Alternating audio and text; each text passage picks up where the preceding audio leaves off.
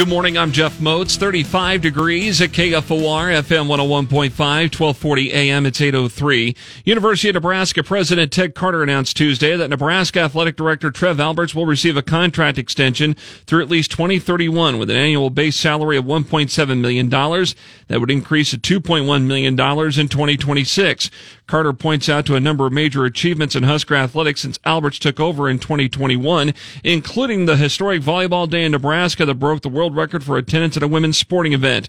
Details of the new agreement for Alberts can be found at KFORnow.com. One person was hurt when a vehicle went off the road and ended up upside down in Dead Man's Run early Tuesday morning near 29th and Cornhusker. The patient reported swerving to avoid a deer and losing control and thinks they were there about 6 hours. Lincoln Fire and Rescue spokesperson MJ Learman told KFOR News at the scene that nearby business officials had called about somebody yelling for help in the creek.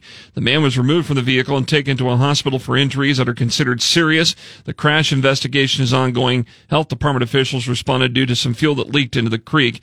Photos for the crash scene and more about the story can be found at KFORnow.com. KFOR News Time 8:04.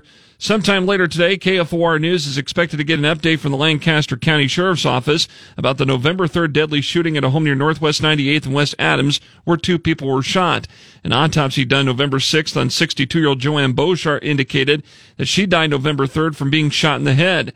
Deputies were doing a welfare check November 3rd after Joanne Beauchart did not show up for her bus driving job at Malcolm Public Schools.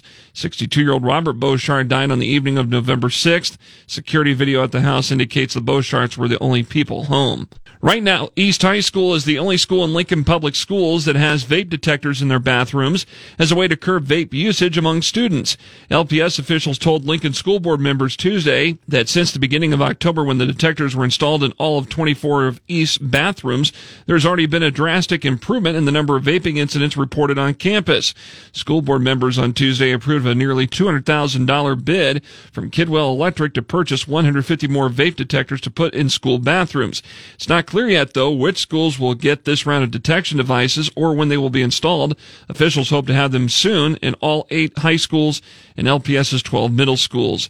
A reminder that Lincoln Electric System crews will be doing some utility work that's prompted a couple of road closures. 70th Street from Adams to Havelock will be closed from 7 tonight until 6 tomorrow morning.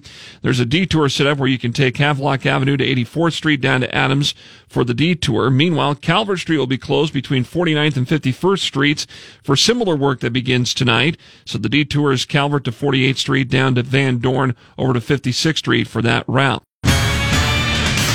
Lincoln's first forecast, sunny today and a high of 72. Clear sky tonight, a low of 49. Tomorrow, partly sunny and breezy, a high of 68. Cooler on Friday with sunshine and a high of 52.